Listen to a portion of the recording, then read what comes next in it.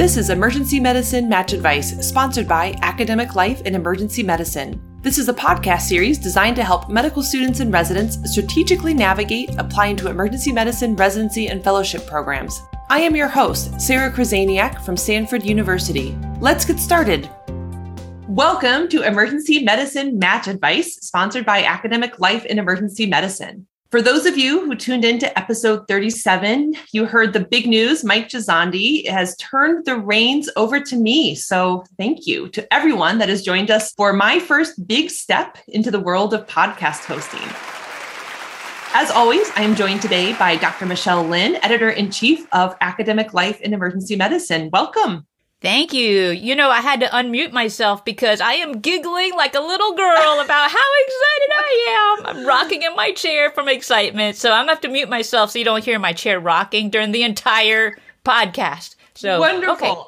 Love the enthusiasm. I am also really excited. We're going to have a good time today. So don't forget that you can find show notes on allium.com that will have relevant links, references, and more info on our team today. So this is actually the first in a new series that we are calling Our 2 Cents. So these are going to be quick takes on hot topics. We're still going to have the deep dives that you have come to know and love from the EM Match Advice series, but every now and then you just need a quick fix. So keep your eye out for these short sessions to be sprinkled in with an otherwise great lineup of topics. Today, we are going to be talking about the new, the great, the revamped SLO, or Standardized Letter of Evaluation. And with us today, we have two really amazing guests. We have Doctors Sharon Board and Doug Franzen, and I will let them introduce themselves. So Sharon, go for it.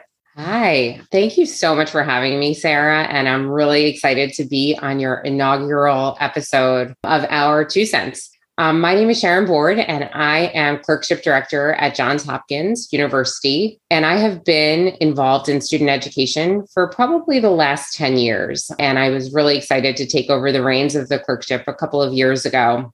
I also have been involved in revamping the new SLO. We actually are calling it the SLO 2.0. And I have been co-chair of the CORD/CDEM, the Clerkship Director SLO Committee, for the last couple of years.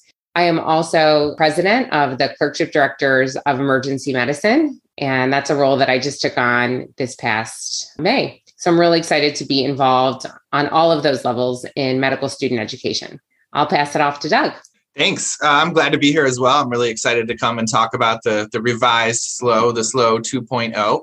As for me, I was a clerkship director for many years at Virginia Commonwealth University and was the president of CDEM before I switched sides of the table. And now I'm primarily focused on residency education, residency recruitment, and I'm the associate residency director at the University of Washington. And so I went from writing a whole lot of SLOs a year to reading a whole lot of SLOs a year, although I do still help write the SLOs. And so I think it's important. There's a couple people like me that were on the committee that I think appreciate the issues on both sides of the table. And then we have a few people who are, primarily clerkship directors and a few people who are primarily residency directors. And I think it's great that we have a really good group who kind of advocated for things to work well on their side of this. Excellent. Well, thank you both for joining.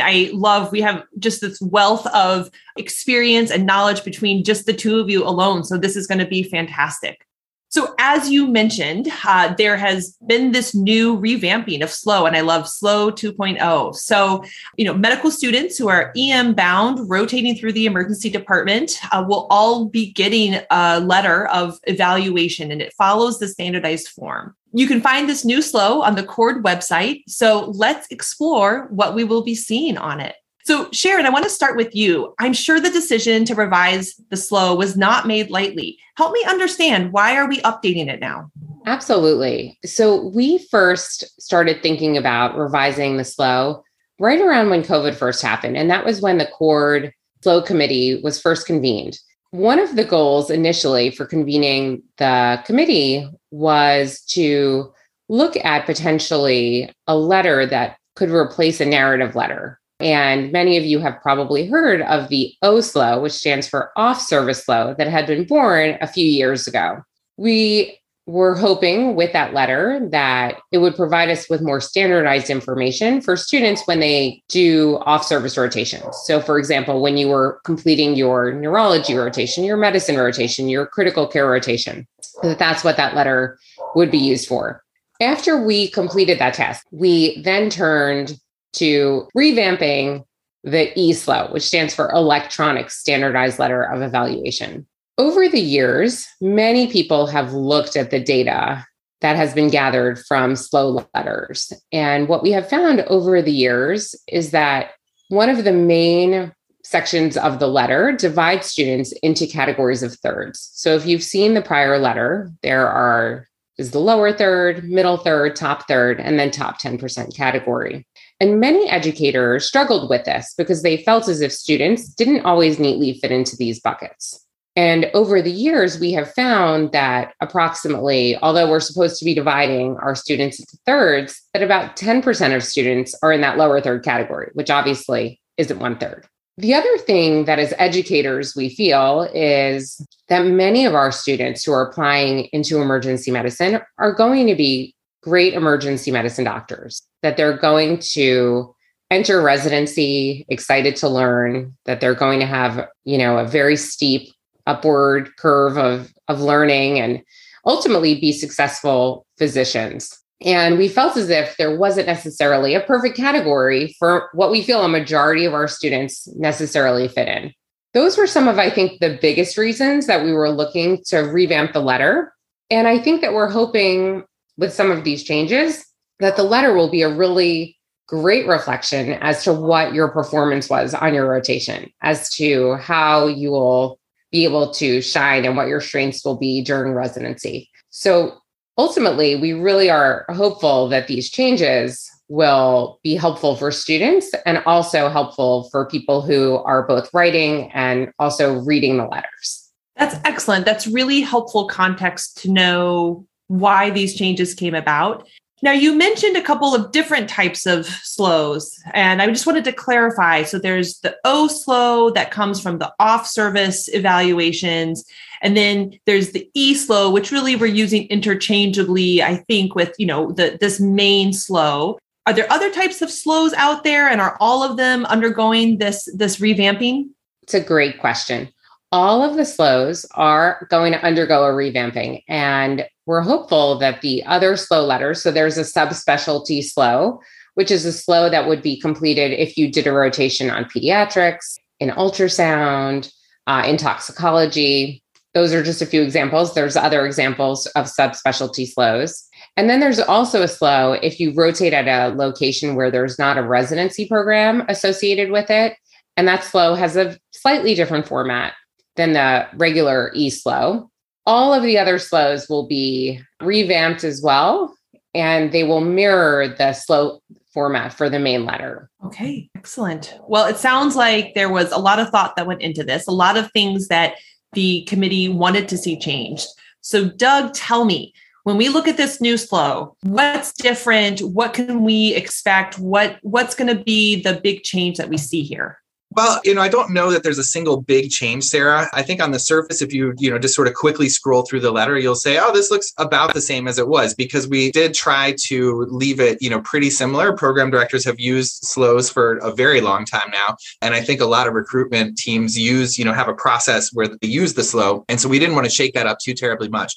But I think one of the bigger changes is to, what used to be called the radio buttons, or, kind of compare this student to other students in a few different attributes. So one of the big things that we did was we changed the attributes that we're looking at, right? We got rid of things like their commitment to emergency medicine, which if you remember, you would go to SLO conferences in years past, right? And people would have some presentation about their problems with the SLO or their concerns about the SLO. And that was a common one. Like, I don't really know how to check this off, right? If I have a student who has been emergency medicine bound since 5 years before medical school when they first started working as a scribe, and they're EM bound the whole way, and they never considered another specialty, did that student really consider their choice, versus the guy who's struggling between anesthesia and emergency medicine and really, really thinking hard and in your office every week and he's maybe not as committed, but wow, he's really thought about us, so we got rid of some things like that and really tried to focus just on clinical skills, because really, that's what we evaluate. That's what we look at when students are on the clerkship. That's what we want folks to comment on. The other big change in that section is we got rid of comparing the students to their peers. And we switched to this entrustability framework that really is being used throughout undergraduate medical education these days. It's not unique to emergency medicine. It's something that all medical schools are doing with all medical students. This is basically an entrustability framework. So is this student fully entrustable? You know that they can do this thing. You don't really need to go in the room and watch them do it. They can take a good history. Or, are they mostly entrustable? You got to clarify a few things with the patient, or, you occasionally step in and watch what they're doing, right? Or are they even pre-entrustable, where you're like, yeah, I think I'll just see this one myself. Your clerkship directors are going to be really, really familiar with the entrustability framework, because that's what they're doing. That's what AAMC wants them to do these days. And so we thought it was a good time to move to that framework for assessing the students. Yeah, so I think that's really fascinating. That struck me when I read through the SLO 2.0 is that now, instead of comparing students to their peers, they're really being compared to this, criterion and the standard that we expect of all fourth year students.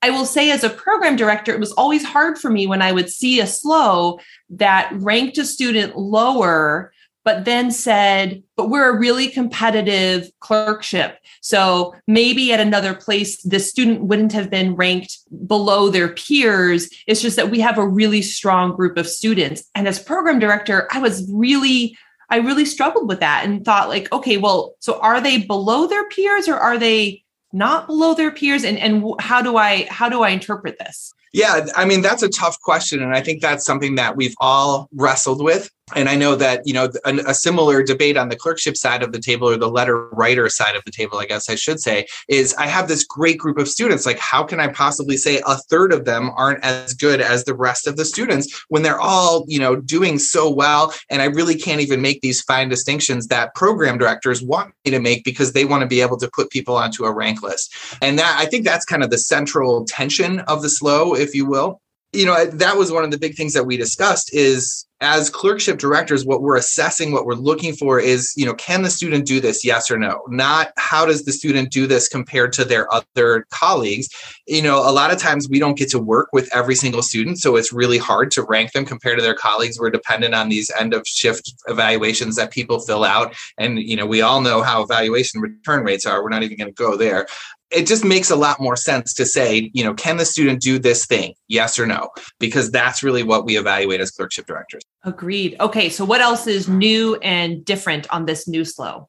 So the next section, which is part B of this new letter, is really sort of looking at kind of the interpersonal characteristics or personal characteristics of the students. We thought, when you fill out those things, right, for your graduating residents and they go on to their first job, there's sort of a section of what are their abilities, right? Can they do the job? Yes or no? And then there's another section of kind of, okay, beyond the clinical work, how are they interpersonally? How are they communicating and things like that? And this is actually one of the things I'm most excited about is we have a couple questions about whether or not they do their administrative tasks, right? That's the stuff that drives us crazy as program directors. Do they actually show up on time and respond to emails and all of those little things? So I know our coordinator is actually very, very, very excited about that particular section, but I am too. I think that that's an important one. And then the last section, looks similar, but it's not exactly the same. And so this is the part where we compare the student to sort of other students. This is where we get into a little bit more normative reference. And we ask, how do we think this student is going to perform as a resident? And where do you think they're going to fall on their rank list? As we discussed the letter, that was just such an important question. Again, as I mentioned before, I think that question in particular has been a big part of how recruitment committees think about putting students onto their rank list. And we said, I don't think there's any way we could ever get rid of that question. Yeah, I think that's really interesting, because Sharon mentioned that we got rid of the 1/3 rankings for the global assessment, but we're hanging on to the top third, top 10%, middle third for the rank list. And I get it. There's just certain things that are hard to let go of. Yeah. There was a lot of debate about that. And then, so as you just mentioned, we got rid of the thirds because previously there were sort of two questions that ask you to rank the student, right? And most of the time, everybody would be in the same two categories, right? They're top third in this one and top third in that one. And every now and then they would be different. And that always caused a lot of confusion. You know, why was he top 10% here, but bottom third there? I don't know what's going on. And you would often speculate as a program director, right? Well, maybe it's because they did this great research. Maybe it's because they're the chair's nephew. I don't know. And so we actually added a section after that that says, listen, when you're estimating the rank list, what are you considering? Are you thinking about board scores? Are you thinking about, or is it just their grade, right? You know, is it a whole lot of their entire package, or is it really just how did they do on the clerkship? And that's especially important, I think, when you think about home students that you tend to know really, really, really well versus visiting students where you see them for a month and you don't really know anything else about them. Yes, I agree. I feel really seen right now, Doug, because I struggled so much with the disconnect between the top 10%, but then bottom of their rank list. And I was like, what happened? How did they, fall that way? And we don't have any more information about it. Sharon, anything that you want to add about that summary? Yeah.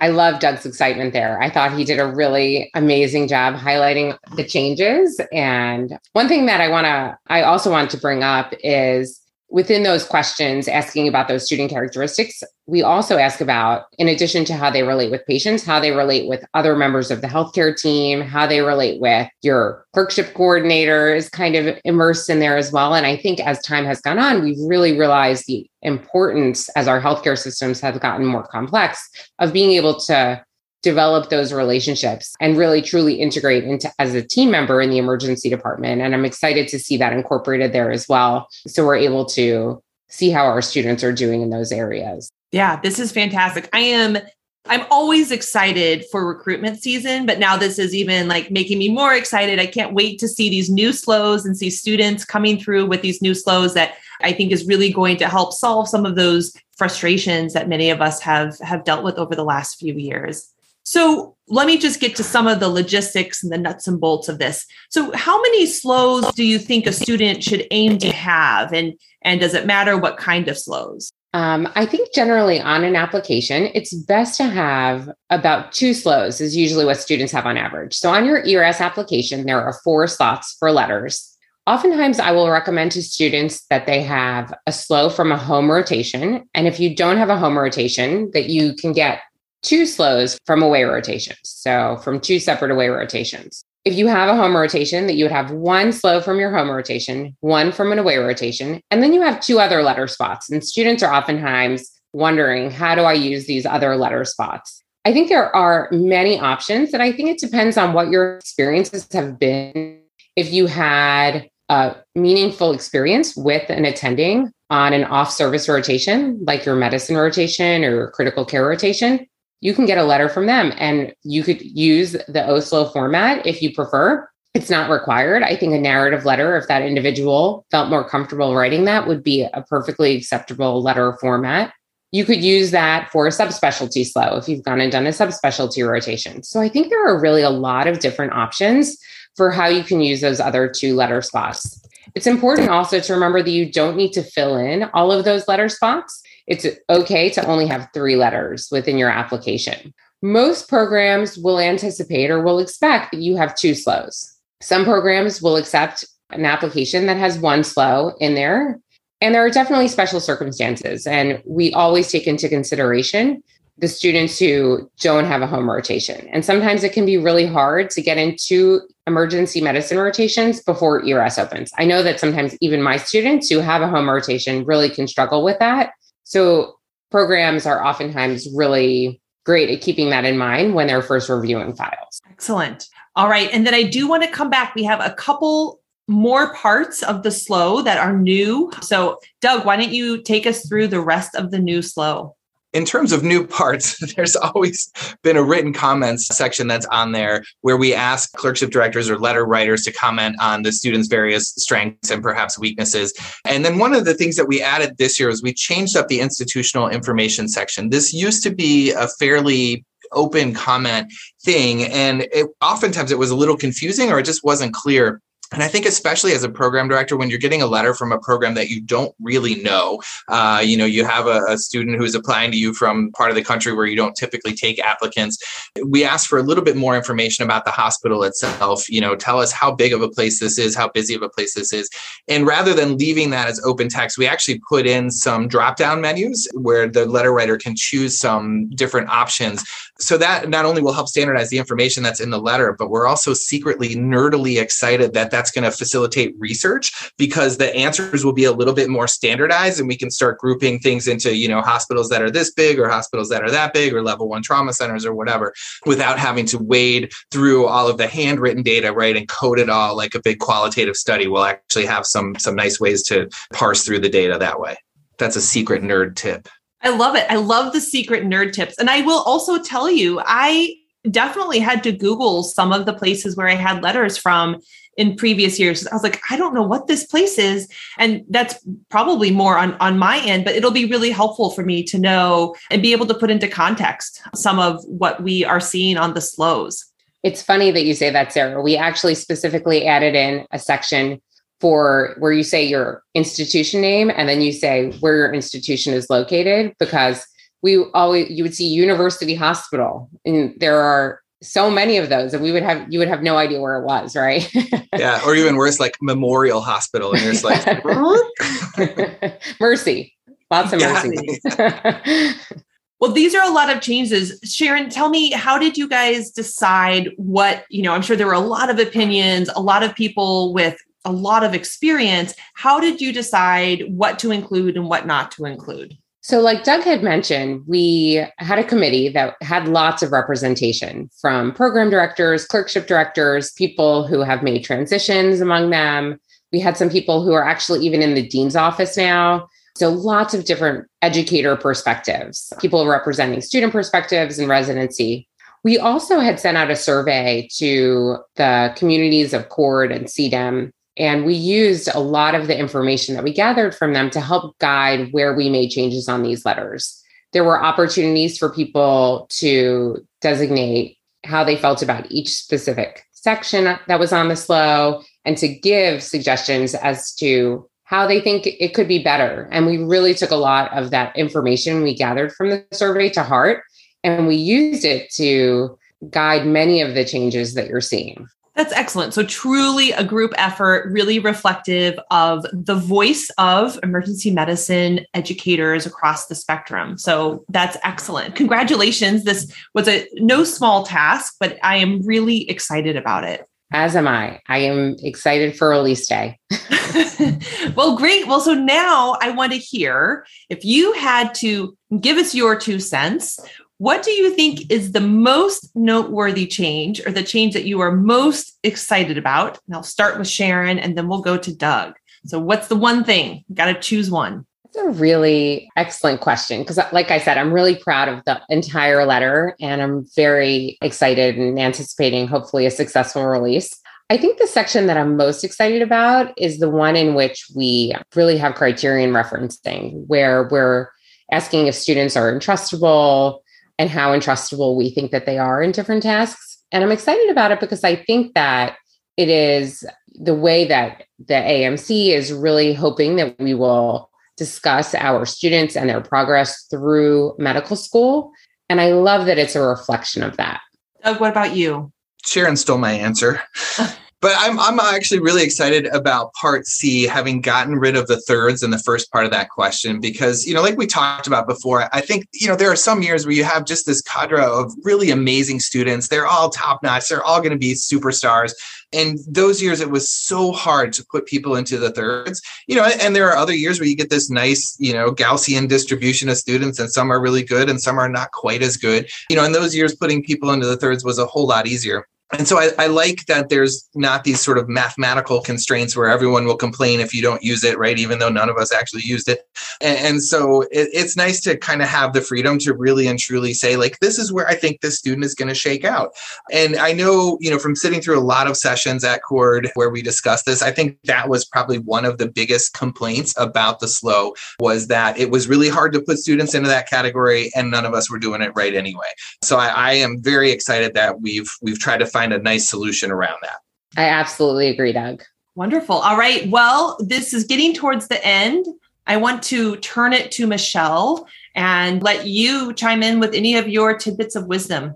I am still giggling back here, unmuted. What a great episode. I mean, Sarah, do you feel like we got a little bit more than our 2 cents? It's more like a 98 center. There's so many knowledge bombs that fell throughout this podcast. But, and also, did you notice there are several instances of twos? Like, you need 2 slows. This is slow 2.0. This is our 2 cents. I'm wondering if there's a little bit of loose change in y'all's pockets, because I have just one more question. There's so many stakeholders, right, to using this letter, and I think we've addressed many of it, which relates to students and what to expect in these letters. I think it's super smart to know kind of the gamesmanship behind the letter writing, what people are going to be evaluated on. But as any new product that comes online, whether it's innovation or forms or surveys, someone's going to figure out a way to wreck it, right? Someone's going to figure out a way how not to use it right. And so I'm wondering, for students, this is just top secret information and advice for PDs, program directors, so feel free to turn it off. No need to listen to this part, but we're going to try to figure out and hash out some details, maybe to help the PDs about how best to use this form. Because I assume you, in your mind, Sharon and Doug, you have an idea of what are best practices for this form, but what is some advice you might have for the letter writers and readers? Yeah. So I think for the letter writers, it's going to be really important that we are flexible, right? I am a letter writer, and I think that we are going to have to change the way we are thinking about ranking our students on these letters. As much as we sometimes had dislike for those third buckets, right? It was kind of the way our brains sort of adapted to thinking about our students when they rotated. So I think we're going to just really need to be, especially in this first year, very thoughtful about when we're writing these letters about where our students fit in these rankings, because ultimately we want to make sure that we're passing on great, high value information to residency programs. I think that's the most important thing from a letter writer perspective. And I think probably from the readers of the letters as well, right? I think everyone, whether you loved it or you hated it or you were somewhere in the middle, you were creatures of habit, right? And they were used to looking at the letters, and you could almost sort of go through it and like do it in your sleep. So I think just changing the way we think, and if we've learned anything over the last few years, it's that as emergency medicine physicians, we are a flexible and resilient bunch. So I'm confident that we can do this. But I just think we're all going to need to keep a little bit of an open mind. Doug, any thoughts? Sorry, my internet was really unstable and I didn't catch most of Sharon's answer. So I apologize. Sorry, you're unstable. Go ahead. We all knew that, though. That's nothing new. I said we're going to have to be flexible. That's true. I think from a recruitment standpoint, from using the slow, I think there's maybe a little less stratifying information in here than what there has been in years past. But I think that's actually good, because I think a lot of that information was sort of false anyway, right? We were drawing lines where it was really difficult or not even possible to draw lines. And so I think, holistic review is certainly a buzzword these days. And I think that we're going to have to be a little bit more thoughtful about how we're using these letters. And that's actually, I think, a really, really good thing. The letter still tells us, is this student ready for residency? What are their strengths? What are areas where they maybe need a little bit of improvement? And then hopefully a good narrative that talks about, where they're going to succeed, where they might need a little bit of help. And I think that those are all good things. And again, this letter is so useful compared to the other standardized narrative or the other narrative letters that we get from other specialties, that we'd really have to do a lot of work to make this thing not valuable. That's awesome. I appreciate it. It's so much time, it sounds like it was spent into this form to make things more fair, more transparent, and more for the letter readers, the ability to not have to read the writer's mind in interpreting a lot of the data. That's not, everybody with perfect scores, which not everybody's going to get perfect scores. So how do you paint that picture a little bit so that it actually is fully representative of the applicant? So I love all of that. It sounds like it's really kind of hard to go wrong with this as long as you put some thought into how you write and read this. So kicking it back to Sarah. All right, excellent. Well, this is taking us to the end of our inaugural, our 2 cents session. As we wrap up, I want to just tap this collective wisdom one more time. And if we could end it with each of you providing your one tip that you would give to students to ace their rotations. This is an exciting time of year for everyone. What do you tell people? How do they ace their rotation and get this strong slow written for them? I think the tip that I have for students is be nice and flexible with everyone who you meet. I think it's important to know that the coordinators, everyone is there to help you. And the best thing you can do is in the clinical area, outside of the clinical area, be nice, be kind, act like a good team member. And I think that's what people really want nowadays. They want someone who is going to, really be able to integrate in that way, and someone who's going to be easy to work with and is a good person. 100% agree. All right, Doug, what do you have for us? I also agree with that, but I will temper it ever so slightly because, and I don't know if this is COVID or this is just me, but I have seen students who really, really, really want to be helpful, right? They're being nice and they're grabbing blankets and they're getting drinks and, handing out the turkey sandwiches and all these things that you love to see.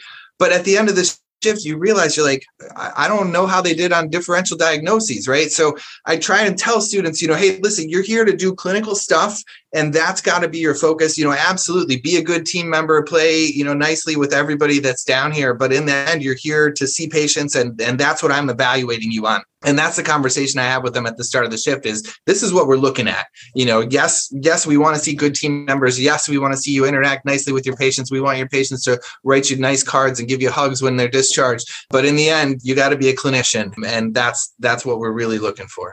Excellent point. I guess we'll care for patients too. Wonderful. Well, with that, we will wrap it up. Thank you both for joining us. It was so excellent. I feel like I could have this conversation for the next 3 hours, but we'll keep it short and sweet. So thank you both. As always, Michelle, thank you for being here and for your support as well. Bye-bye. Thanks for having us. Hi, thanks for having me. Thank you for joining us for this episode of EM Match Advice. You can listen to any of our episodes for free on Podbean. You can also check out a summary of today's episode as a blog post on Allium.com.